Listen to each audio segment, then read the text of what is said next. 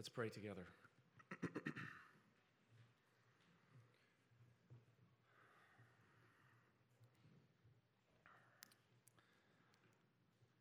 Father, we ask that you would work in our hearts this morning, that as we consider the Scriptures, your Spirit would be freeing us from the love of the things of the world, the lusts of the flesh, desires of the eyes. And Lord, we pray that you would be making us people who long for you and who love goodness and holiness and truth. And Lord, we ask that you would cause Psalm 79 to work this in us. We pray that your word would have its way by the power of the Spirit in the name of Jesus. Amen. I didn't pick this text for this reason, but it's appropriate. It's remarkable to me how in the providence of God, here we are at a first Sunday in a new place, and we come to Psalm 79. And I would invite you to open to Psalm 79. And what I find to be remarkable about this is the way that Psalm 78 ends. And I think that there's an intended connection between the end of Psalm 78 and the beginning of Psalm 79, and that connection speaks directly to our situation as we have entered into this new place of meeting this week. So at the end of Psalm 78, as we saw a couple of weeks ago, we read in verse 67 that the Lord rejected the tent of Joseph. He did not choose the tribe of Ephraim, but he chose the tribe of Judah, Mount Zion, which he loves. And right before this, we had read about how the Lord, in verse 60, forsook his dwelling at Shiloh. And if you were here when we went through Psalm 78, you know that the tabernacle was set up in this city called Shiloh. And then because the people who set up that tabernacle were just as wicked as the wilderness generation had been, that tabernacle in Shiloh was destroyed under the wrath of God. And that led, in the history of Israel, to the Lord identifying David as king and then eventually identifying Mount Zion as the place where the temple would be built. And that brings us to Psalm 79. And what we see in Psalm 79 is that what happened in Shiloh is what happened in Jerusalem. And this is very important for us because this passage is talking to us about a time when Israel sinned in Jerusalem the same way that they had sinned in Shiloh. And so the same wrath of God that destroyed the tabernacle in Shiloh is visited on the temple in Jerusalem. And what we want to do is we want to see in Psalm 79 what brought God's wrath down. And then we want to flee it. We want to see what it was about them that resulted in them bringing on themselves the same judgment in Jerusalem that they had experienced in Shiloh. So what was it? Well, the text doesn't speak explicitly to it, but there are implicit things in Psalm 79 that we can identify as the cause of God's wrath falling. And this is what I would say about that. At Shiloh, the place where that tabernacle was, the people of Israel did not repudiate the worldview of the Canaanites. And at Jerusalem, the people of Israel did not repudiate the worldview of the Canaanites.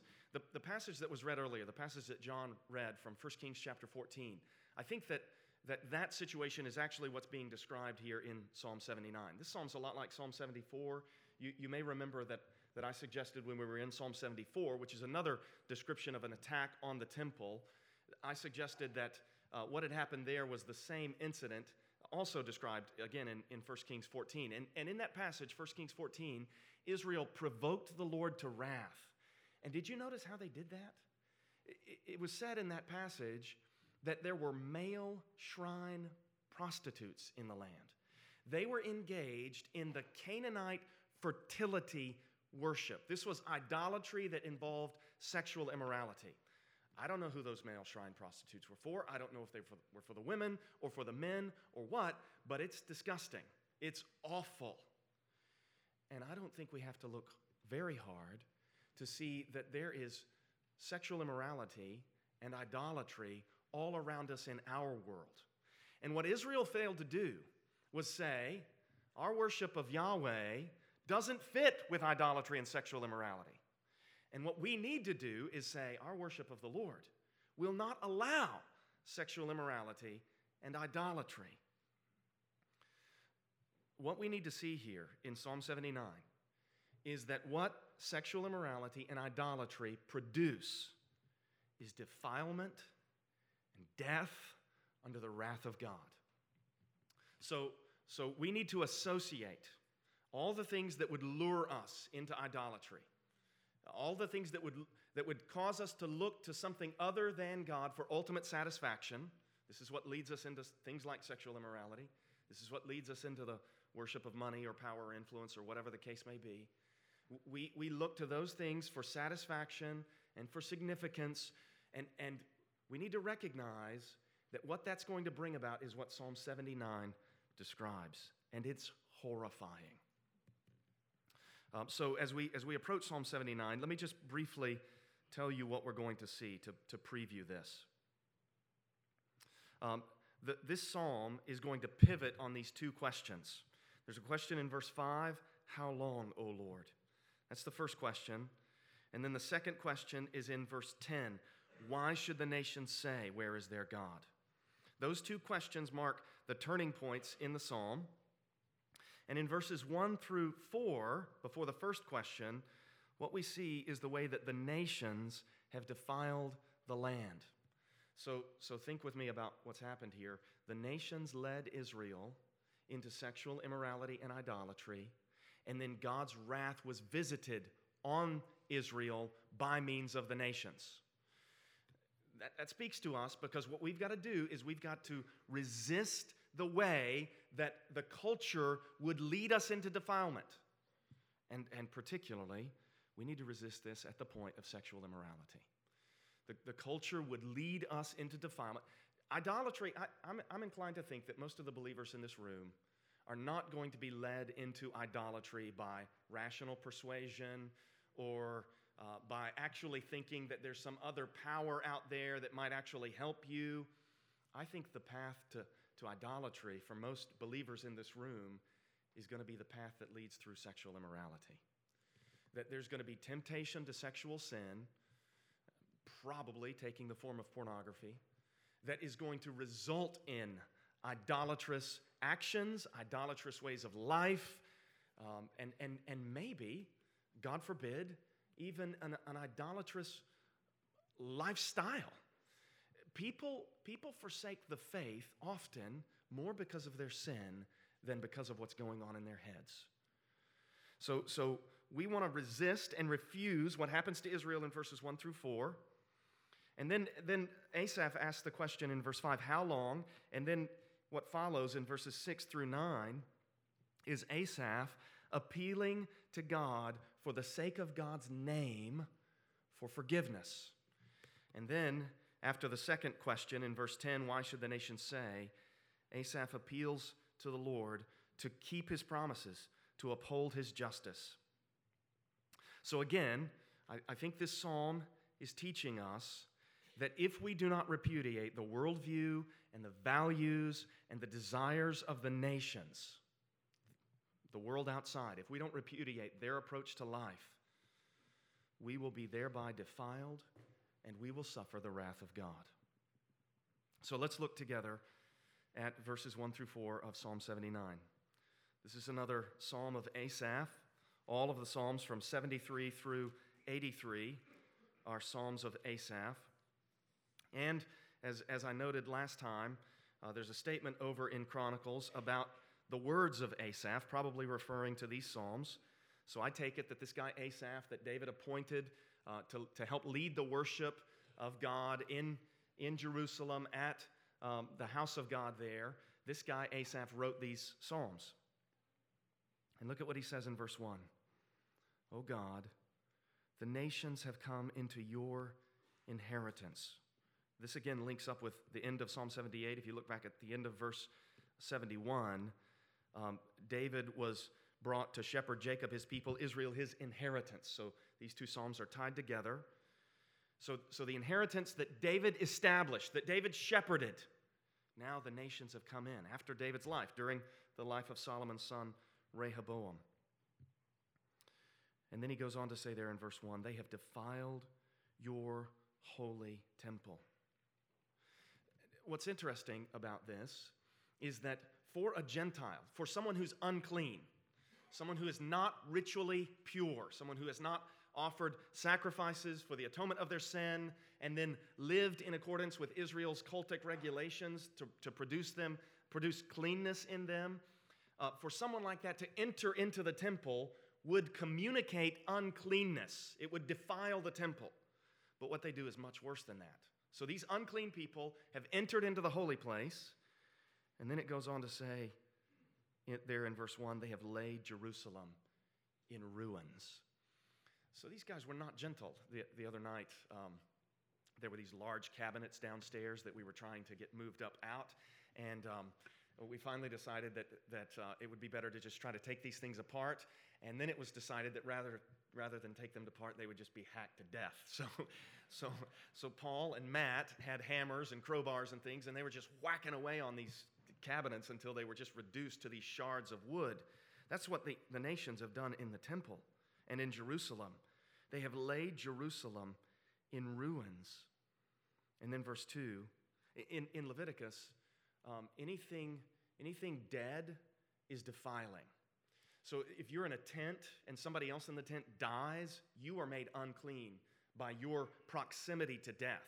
And then if your skin is somehow scraped or cut and you're bleeding, you're made unclean by the blood that has left your body. Look at what verse 2 describes. They have given the bodies of your servants to the birds of the heavens for food, the flesh of your faithful to the beasts of the earth. So these nations, they killed the Israelites, and then they just left the corpses there to be eaten by the birds and the beasts. Verse 3, they have poured out their blood like water all around Jerusalem, and there was no one to bury them. So the unclean nations have violated God's holy domain. They entered God's inheritance and made it unclean. They defiled the temple that was to be marked by God's own holiness. They reduced the city to rubble. They made God's servants, his people, carcasses to be eaten by the birds of the air and the beasts of the field. They shed the blood of God's people throughout the city. There was nobody to bury the bodies, and as a result, the holy city stank of rotting flesh. Human bodies in decay lay unburied in the streets. And it gets worse. In the same way that those who triumph in battle are honored as heroic, those defeated in battle are shamed and vanquished. The strong taunt the weak. Look at verse 4. Asaph says, we have become a taunt to our neighbors, mocked and derided by those around us. We need to apply this to our lives in this way. We need to come to the place where we see sin to be profane because we've experienced the holiness of God. This is the holiness of God being visited against Israel's sin. And we will only grieve the corrupting and debasing effects of our sin if we see how it has defiled what God made pure. So I would encourage you to try to, in your imagination, see these corpses on the ground. And I don't know if you've ever smelled a rotting human cadaver, but if you can somehow get that putrefying, awful stench in your nostrils, what you will begin to feel, I hope, we pray, this is what we want to feel. We want to feel the loathsome horror of purity befouled. And the right thing to do in response to this is to cry out to God. But we're not quite there yet. Because what we want to feel is the way that God made everything to live and to be beautiful and to be holy. And all things good are holy. Those good things are perverted and ruined by sin. And the question facing us when we're tempted to sexual immorality, to idolatry, the question facing us is whether we love what is good and pure and holy, or whether we love what results in the revulsion of rotting corpses. And that's what we got to associate with temptation. We've got to put the rotting corpse next to the thing that tempts us so that we will turn away from it. We must associate the sin that tempts us with the decomposition of the carrion that it leaves behind. To repent of sin. If you're here this morning and you're an unbeliever and maybe you've heard Christians talk to you about you need to repent of your sin. To repent of sin is to turn away from that rotting corpse and to choose life and health instead of the congealed blood in that sack of flesh and the rigor mortis of that carcass on the ground. That's what it is to turn away from sin. It's to choose life. Asaph models a response of faith in verse 5. So to this point, in verses 1 through 4, he's cried out to God and set before the Lord the way that the nations have defiled and defeated and shamed God's people. And now his question in verse 5 shows that he trusts that the Lord is in control. He believes that the Lord is powerful enough to make right the wrongs. And he understands that Israel has suffered because of her sin. Look at verse 5. How long, O Lord? That question shows that Asaph believes God's promises, and he expects the promises will be fulfilled. So he's asking, how long? Because he's expecting the promises to be fulfilled, and he also knows that this could only happen if God permits it to happen. This could only happen if God allows this to happen. So the question is, how long, O Lord? And then the next question, will you be angry forever? Shows that he knows this happens as a result of Israel's sin. Israel sinned and brought on God's wrath. That's what resulted in all of this death. The next question communicates the same thing. Will your jealousy burn like fire?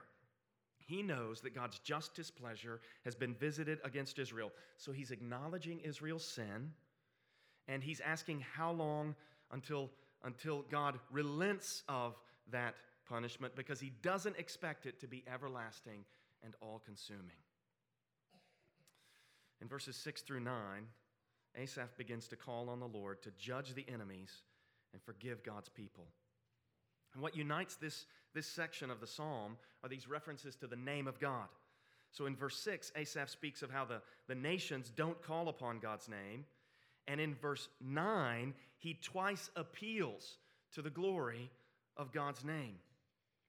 And so what Asaph is doing is modeling a response of faith for us. Everyone who loves life and hates death should pray this way. We should pray this way. What he's doing is he's distinguishing between the righteous and the wicked. In verse 6, he tells us that first, the wicked don't call on God's name. So these are the unrepentant perverters of everything that's pure, that Asaph says of them in verse 6, pour out your anger on the nations that do not know you, and on the kingdoms that do not call upon your name. So Asaph is identifying with God's justice and saying, judge them justly, punish them. They deserve it because they're unrepentant and they won't look to you. But then he explains why, verse 7, they have devoured Jacob and laid waste his habitation, summarizing verses 1 through 4. Then he begins to speak of God's people here in verse 8. And this request is a bold appeal. It's a bold appeal that's really astonishing, what Asaph asks for here in verse 8. Asaph prays to the Lord, "Do not remember against us our former iniquities." And I wonder if you've ever been wronged.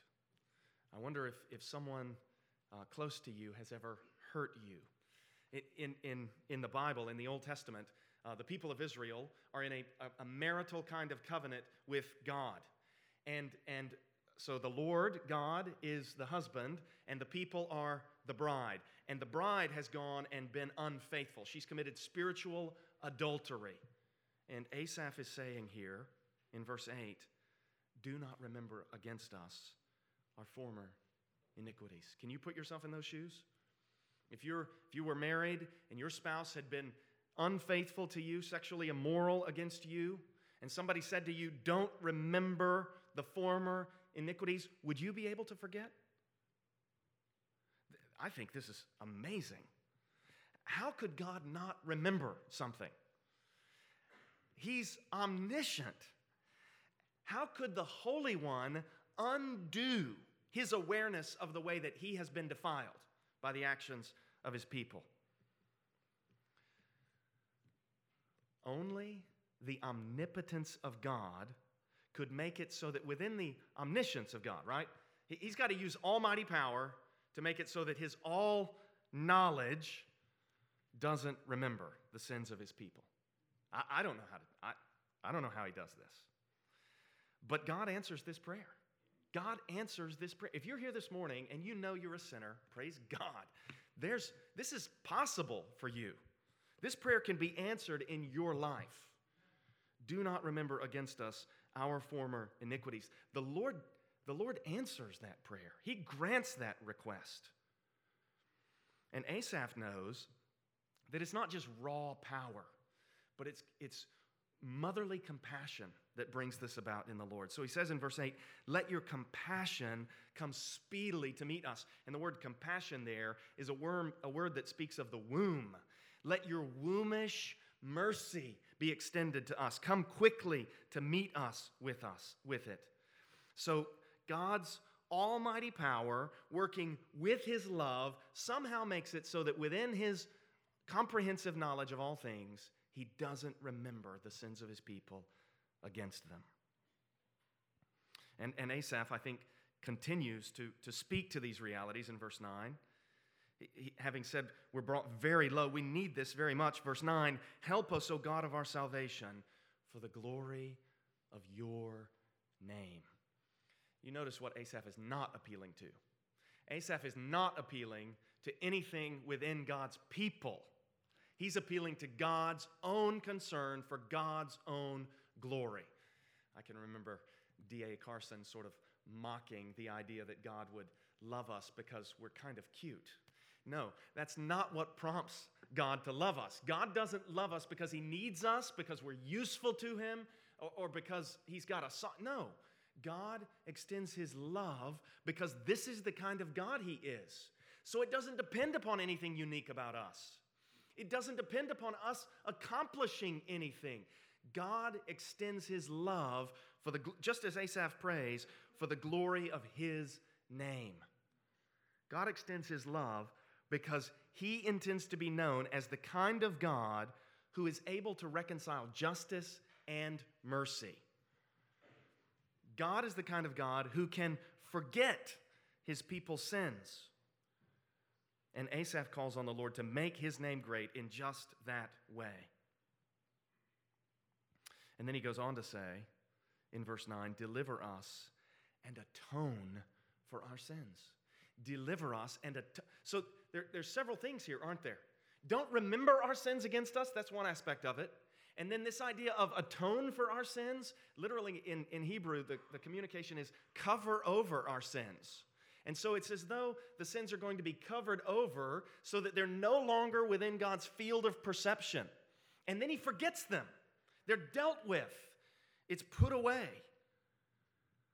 If atonement is made, the sins will be covered. They won't be remembered.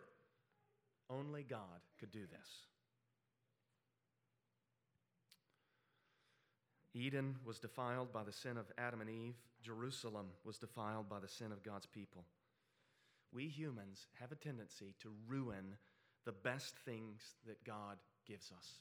The only way to overcome this, the only way to overcome, to break this pattern, not to be people who ruin the best thing that God gives us, the only way to stop smuggling our perversity into everything that God means to be holy, the only way to experience this is to pray as Asaph does, to pray for the glory of God's name, that He would forget our sins, and then that we would be people who would choose life, not death.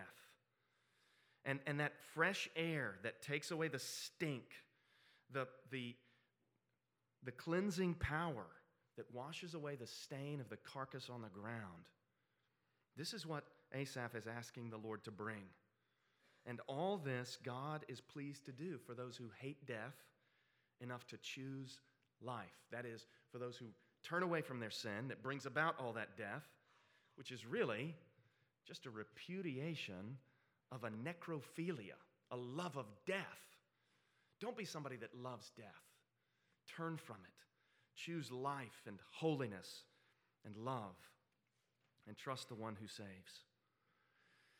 Asaph continues to pray here in verses 10 through 13, and he has bemoaned the defiling of Jerusalem and the shaming of God's people. He's asked how long God is going to permit the outrage and punish His people. He's called on the Lord to do justice on the unrepentant and ask forgiveness and mercy for those who call on God's name.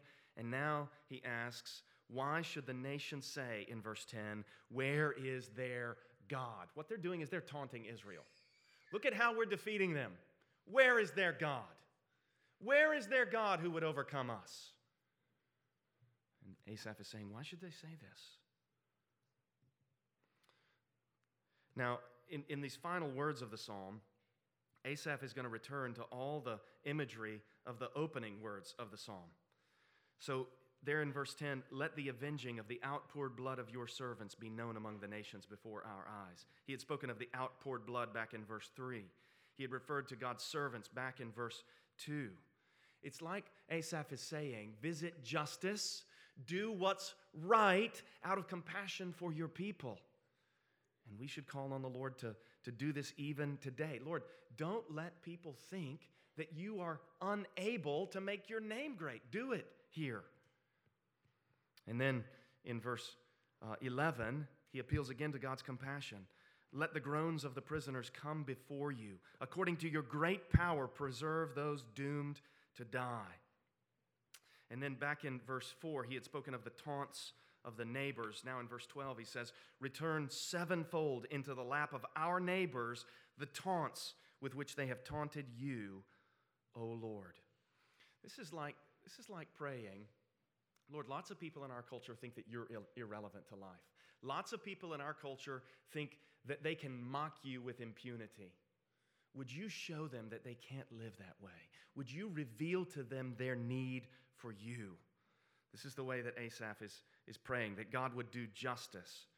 And then finally, in verse 13, Asaph promises praise. But we, your people, the sheep of your pasture, the inheritance was defiled. The enemy laid waste the habitation, but God's people are still the sheep of His pasture. We'll give thanks to you forever. From generation to generation, we will recount your praise. Every prayer request in this psalm is an implicit act of thanksgiving and praise to God. And then at the end, Asaph promises explicit praise and thanks for God. The wrath of God on the people and the land seen in the first 3 verses of this psalm anticipate the wrath that fell on Christ at the cross. And that in turn anticipates the wrath that's going to fall as described in Revelation 6, the passage that Chris read earlier. The reproach borne by God's people in verse 4 anticipates the one who would say, Romans 15, verse 3, Paul says that these words belong to Jesus. The reproaches of those who reproached you fell upon me. Christ took all the reproach. And the answer to this question here in Psalm 79, how long, is until the return of Christ. Until the return of Christ. The Lord showed forth his glory when Jesus was lifted up to be highly exalted, when atonement was accomplished, so that God's people could have their sins covered, so that the Lord could remember them no more. To the believers in this room, I say, juxtapose the image of the rotting corpse with the image of whatever it is that tempts you. Put those two things together. Use that to fight your sin. To the unbelievers in this room, I want to say, I'd love to talk to you further about these things after the service. And if you can't catch me, you can catch Denny, you can catch Nathan, you can catch Andrew, who's around here, Matt. There are lots of guys in this room that would love to talk with you. We would love to visit with you further about what it is to choose life, what it is to know God by faith in Jesus and turning away from sin. Let's all commit ourselves to break this pattern of defiling the good things that God gives us. This pattern of they enter into the land, they defile Shiloh, God's wrath falls. They enter into Jerusalem, they defile Jerusalem, God's wrath falls. That pattern is only going to be broken if we become people who love holiness and hate wickedness. Let's pray together.